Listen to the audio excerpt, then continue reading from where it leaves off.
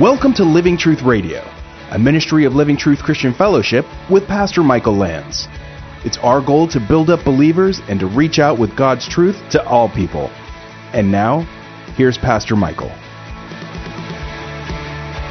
And we are in Genesis chapter 10, after the flood. Take your Bible, open to the first book of your Bible, the book of Genesis, and let's pray one more time. Genesis chapter 10.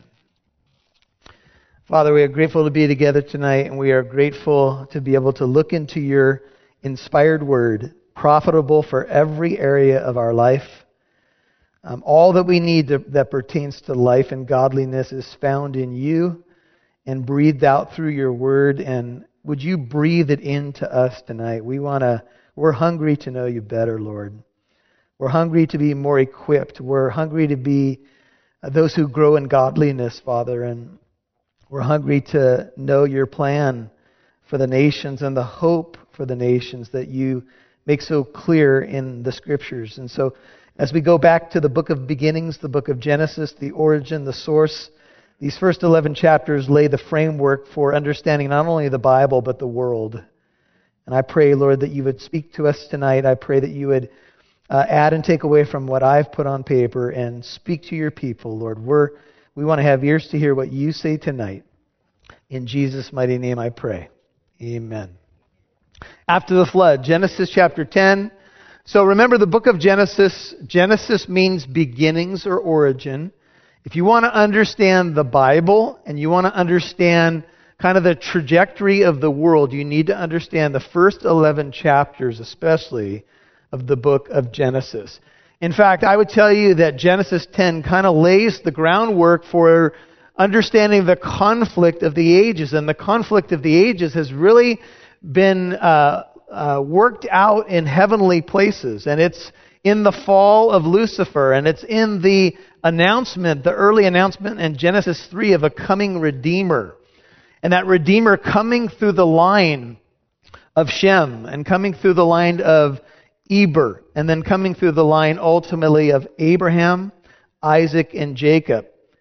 His prophesied coming explains a lot of what's taken place through the ages.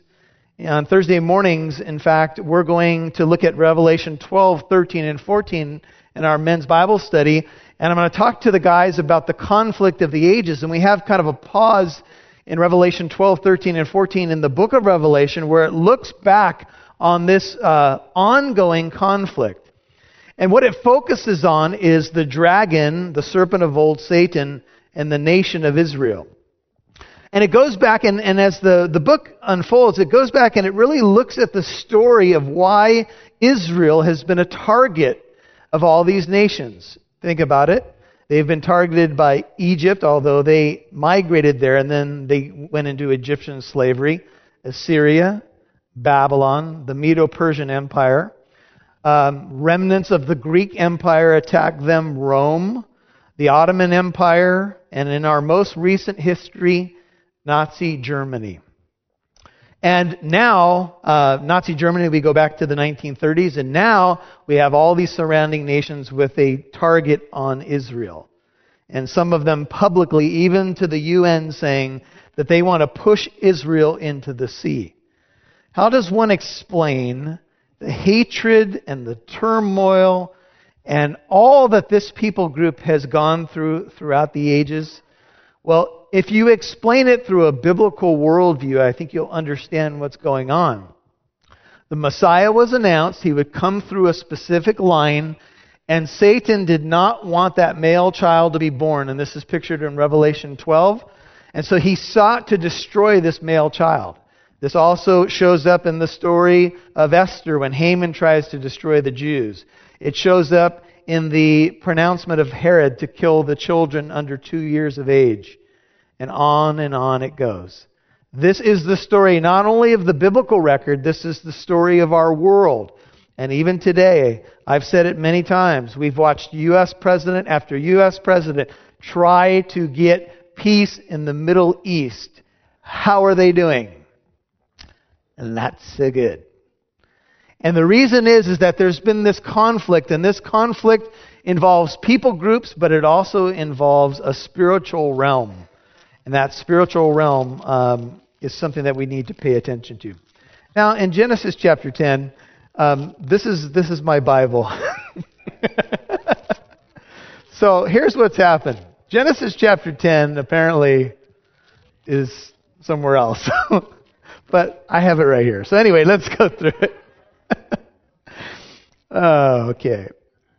Now these, Genesis 10:1, are the records of the generations of Shem, Ham, and Japheth, the sons of Noah, and sons were born to them. Here's the title tonight: After the Flood.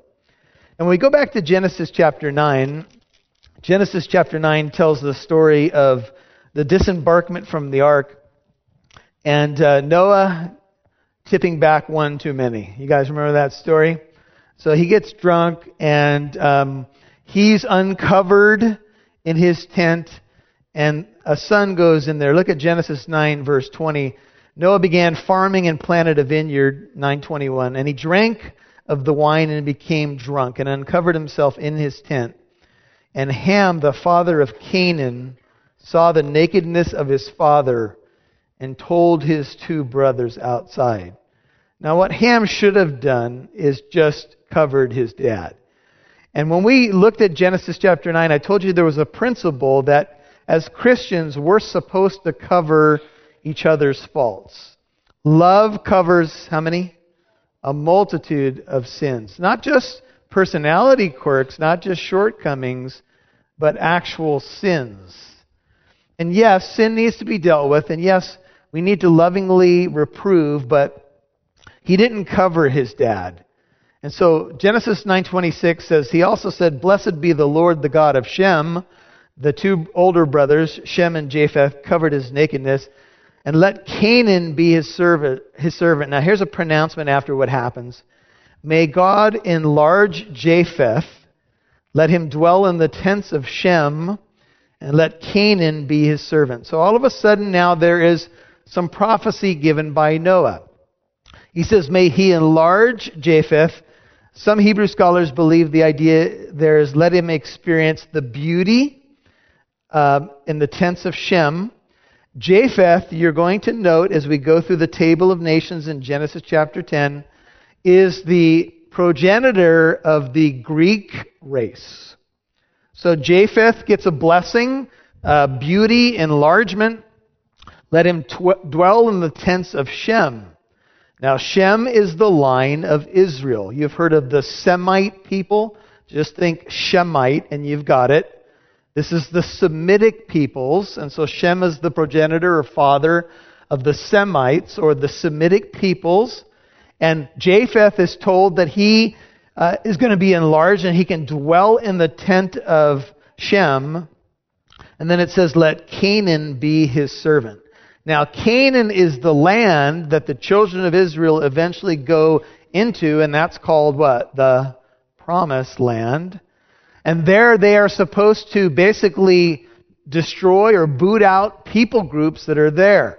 And Canaan will become Shem's servant, if you will, because the land will be promised to the children of Israel. Now, I was listening to a message and talking with a friend earlier, and in the Hebrew literature outside the Bible, there's a story told of Alexander the Great. He was called Alexander of Macedon, and he was basically dominating the world. And he had arrived in Israel, and Israel heard that he had given approval basically to destroy that area. And the high priest, this is how the story goes, and it comes out of the Jewish Talmud. The high priest put on the priestly garments and went out to meet Alexander the Great. And basically to beg him not to destroy Jerusalem. So they came out with torches, and there was members of the Sanhedrin and the high priest, and he went and he was approaching Philip, and Philip, the story goes that he was on a big white horse or on his chariot, and he saw the Jewish leadership coming, and he goes, "Who are these people?" And they said, "Those are Jews coming to you." And so all of a sudden Alexander got down from his chariot or his horse, and he bowed before the Jewish high priest, by the way, who was wearing the priestly garments outside the temple, and there was a whole debate as to whether or not he should have been doing that in the first place. So he goes to the Greek leader. So think about it. You have the leader of Israel, the high priest, and the leader of the Grecian Empire, this dominant world figure called Alexander the Great. He gets off his horse or his chariot and he bows before the high priest. And the Greek leaders around Alexander said, "What are you doing bowing to a Jewish man?" And Alexander, as the story goes, says, "I've been seeing this man in my visions and apparitions in the night." He said, "I've been having dreams, and every time I go to conquer a land, it seems that I see this man leading us into victorious battle." Very strange. And so that's why I bow down to him. I believe that he's somebody sent from God, if you will, and somehow Alexander seemed to be at least somewhat open to that, what that message may be. So Jerusalem was saved, as the story goes, and the torches represent kind of a picture of the menorah. They were supposed to be lit all night. And there was this meeting of the Greek and the Jew, and what happened was there was a unity, there was an understanding. The Bible says in Romans 1:16, "For I am not ashamed of the gospel of Christ, for it is the power of God unto salvation to everyone who believes, to the Jew first and also to the Greek." So Genesis chapter 10 is going to tell a story, and it's a story of the world's population migrating out into the different regions of the world. A separation or division that occurs. Israel, through the line of Shem, is supposed to be a light to those other nations to bring them back to God. But a division happens, and 150 years later, Alexander dies at age 33. Some of you remember that in history. And, the story goes that it was probably a drinking binge where he died, and he had conquered all the known world. And so he dies, and his generals divide up the territory. Nobody's like him. And then one of those generals eventually goes into Israel and tries to destroy the area. And that's where you have the whole Maccabean revolt that happens basically between the book of Malachi and the book of Matthew. And you have the celebration of the Feast of Hanukkah, which commemorates the victory over the Greeks, or those who spring from the Greeks. And here's the point. At one point, there was some hope between Jew and Greek, Jew and Gentile. But now there's this enmity that exists. And when you fast forward into the New Testament and you see the ministry of Jesus Christ, and you see the Apostle Paul begin to reach out to the Goyim, or the Gentile, the non-Jew, there's a lot of opposition. But eventually what happens in the church is Jew and Gentile become what?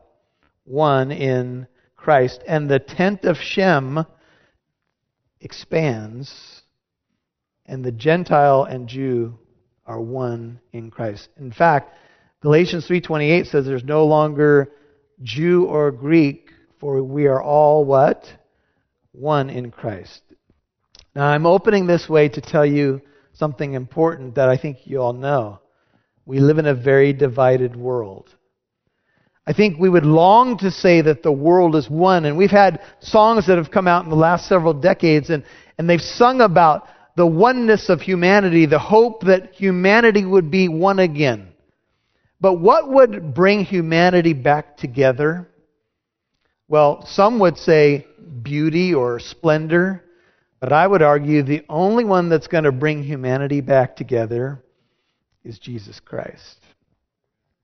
See, we are all one in Christ. We must come back to God through Jesus Christ. And this is the story of the generations of these three sons. And the one son exposed his father's nakedness, or left it there, and even told his brothers. And by the way, some rabbis believe that when Ham saw this scene, he did some dastardly deed, and I won't get into the details, but somehow Noah knows that his son has dishonored him in this way. And I'll just tell you, there are some rabbinic sources that believe that there's even a castration that may have taken place. I personally don't believe that, but that is some versions of the story.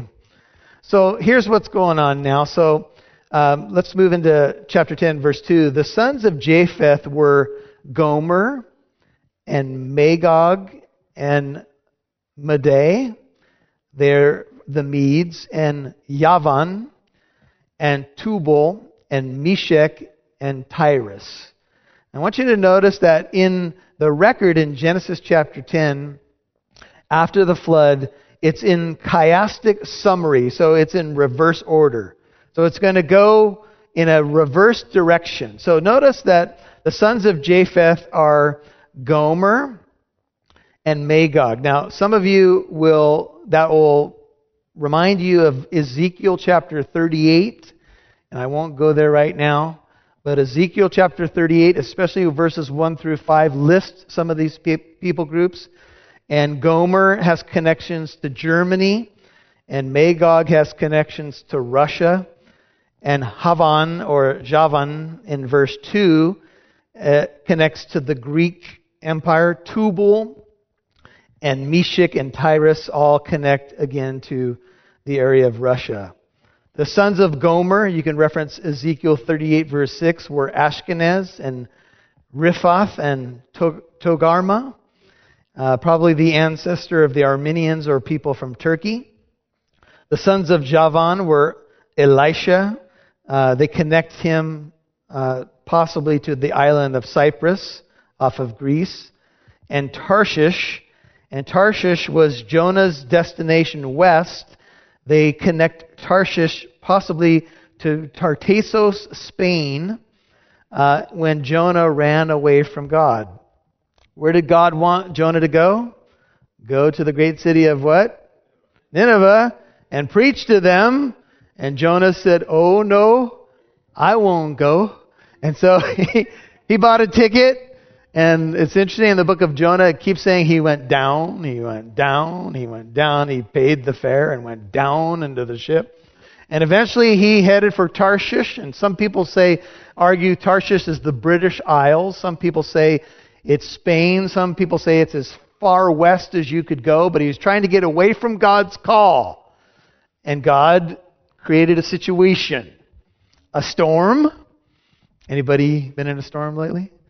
A custom fish, and the prophet was swallowed up, and he lost his tan in the belly of the great sea monster, seaweed hat going on, and he was regurgitated on the seashore. By the way, Jesus believed the story of Jonah was literal, and he showed up and he said, Nineveh's got 40 days. 40 days and Nineveh will be destroyed. Are you running from God tonight? If you are, you might be running into a storm, or you might just be swallowed up by circumstances. There's Kittim and Dodanim. You're going to have to work on all your Bible names tonight. And I'm not sure if you guys know if I'm pronouncing them correctly anyway, so I'm just going to pronounce them with authority and pretend like I know what I'm talking about. From these, the coastlands of the nations were separated into their lands, everyone according to his language, according to their families, into their nations. The total number of nations that emerged from Noah's sons are 70. 70. Jesus sends out 70 to go and witness in Luke 10:1. 70 weeks are pronounced over Israel in Daniel 9:24 through 27. Israel goes into 70 years of Babylonian captivity. That's recorded in Jeremiah, and there's references in the book of Daniel. The number 70 may be symbolic, some scholars believe. It speaks of totality or completion. And here you have Japheth, and you have the Indo-European nations that are coming from him. And there's going to be 70 families in total as we go through the whole thing. Here's in rapid fire. 14 are from the line of Japheth. 30 are from the line of Ham. and 26 are from the line of Shem. You can go back and get a copy of the Message. This is from Morris. He says, even higher critics have often admitted that the 10th chapter of Genesis is a remarkably accurate historical document. Dr. William F. Albright said of this chapter, and he was not a believer in the Bible being infallible. He said, quote, Genesis chapter 10, stands absolutely alone in ancient literature, without a remote parallel, even among the Greeks, where we find the closest approach to the distribution of peoples in genealogical framework. The Table of Nations remains an astonishingly, I can say it, accurate document, close quote. And so even people who are not committed biblicists look at Genesis 10 and say this is a remarkably accurate record of the peoples of the world. Now, you may have wondered, with all the variety within humanity, do we all come from one source? And the truth is we do. We all come from Adam and Eve. We all come from Noah, his wife, and his 3 sons. So you can go from Noah and his family back to Adam and Eve. And eventually we all come from who? We all come from God. So this record in the book of Genesis tells us that humanity is all united. We are all one blood or one race. Acts 17 is where I'd like you to go. Acts chapter 17. And let's look at verse 26. Paul is up on Mars Hill, and he is speaking to the Greeks. He's a Jew speaking to the Greeks.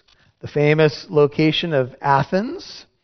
And this is verse 22, Acts 17. Paul stood in the midst of the Areopagus, where they would discuss all kinds of spiritual, religious, philosophical ideas.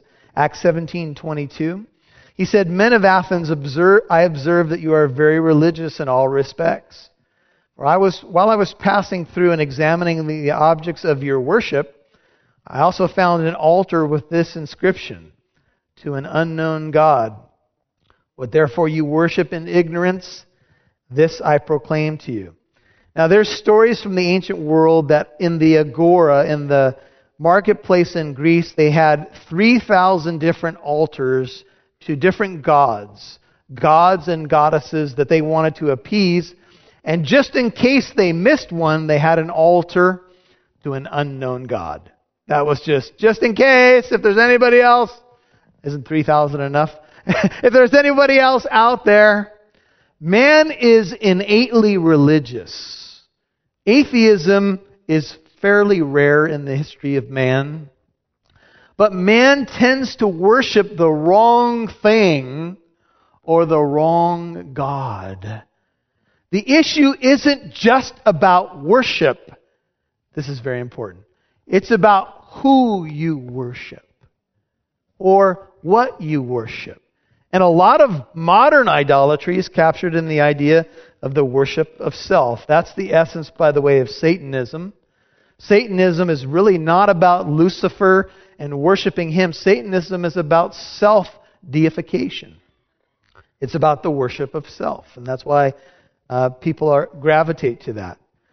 He says, the God who made the world, 24, Acts 17, and all things in it, since he is Lord of heaven and earth, does not dwell in temples made with hands.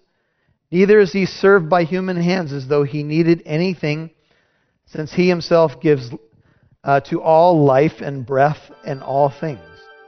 And he made from one, that one is Adam, every nation of mankind to live on all the face of the earth, having determined, this is very important for Genesis 10, their appointed times and boundaries of their habitation. All this was God's doing. Notice verse 27. Why did he do it? That they should seek God, if perhaps they might grope for him.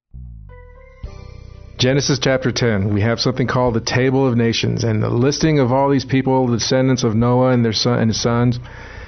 What would be the significance that we can take or apply all these names, all these locations to us?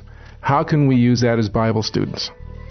Well, Oscar, what we could say is that we have nations that are listed and the origins of those nations to give us an idea of, where the races came from. And, I know people kind of parse that a little bit. They say there's one human race and then there's, different ethnicities or different countries of origin, if you want to put it that way, because these people do eventually spread out. What we can learn from that is that there's diversity in humanity. There's diversity in what God creates in the animal kingdom. There's diversity within the human race as well. And, God, when you think about us, Oscar, you think about our voice patterns. You think about the way we look, our skin color, how tall we are, etc. This is what makes us unique, and God is a God of diversity. And so I would just say it helps us see that, there's diversity in the human race really from the very beginning.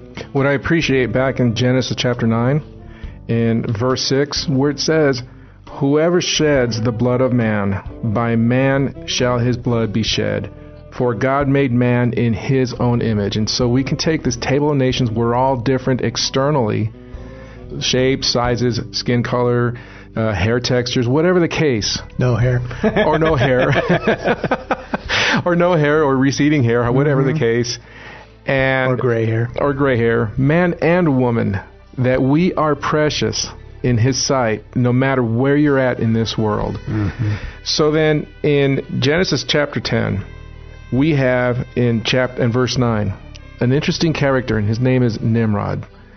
But what is this character? All of a sudden, we see this table of nations, and this one guy pops up. Yeah, Nimrod does mean rebellion. We mentioned that in the message, and he's called a hunter, a mighty hunter before the Lord, and he seems to be a hunter for the souls of men. And his name is what he really is. He's in rebellion to God. He's the mover and shaker behind the Tower of Babel, which is in the next chapter. And so what we see is a system that is really born here, Oscar, that has been called Babylonianism. And what it is it's a system that is religious in one sense, but it is going the way of man. It's a man-centered religious system. Takes shape in the Tower of Babel, and the Tower of Babel represents man's attempt to reach up to God. And thank you for listening to today's program. If you'd like to listen to this message again, learn more about our church in Corona, or to access archived messages, go to livingtruthradio.org and click on the Church tab. You can follow us on Instagram @LivingTruthCorona, or download the Living Truth Christian Fellowship app on Apple and Android devices. Living Truth Radio is a listener-supported ministry. You can partner with us by donating at livingtruthradio.org.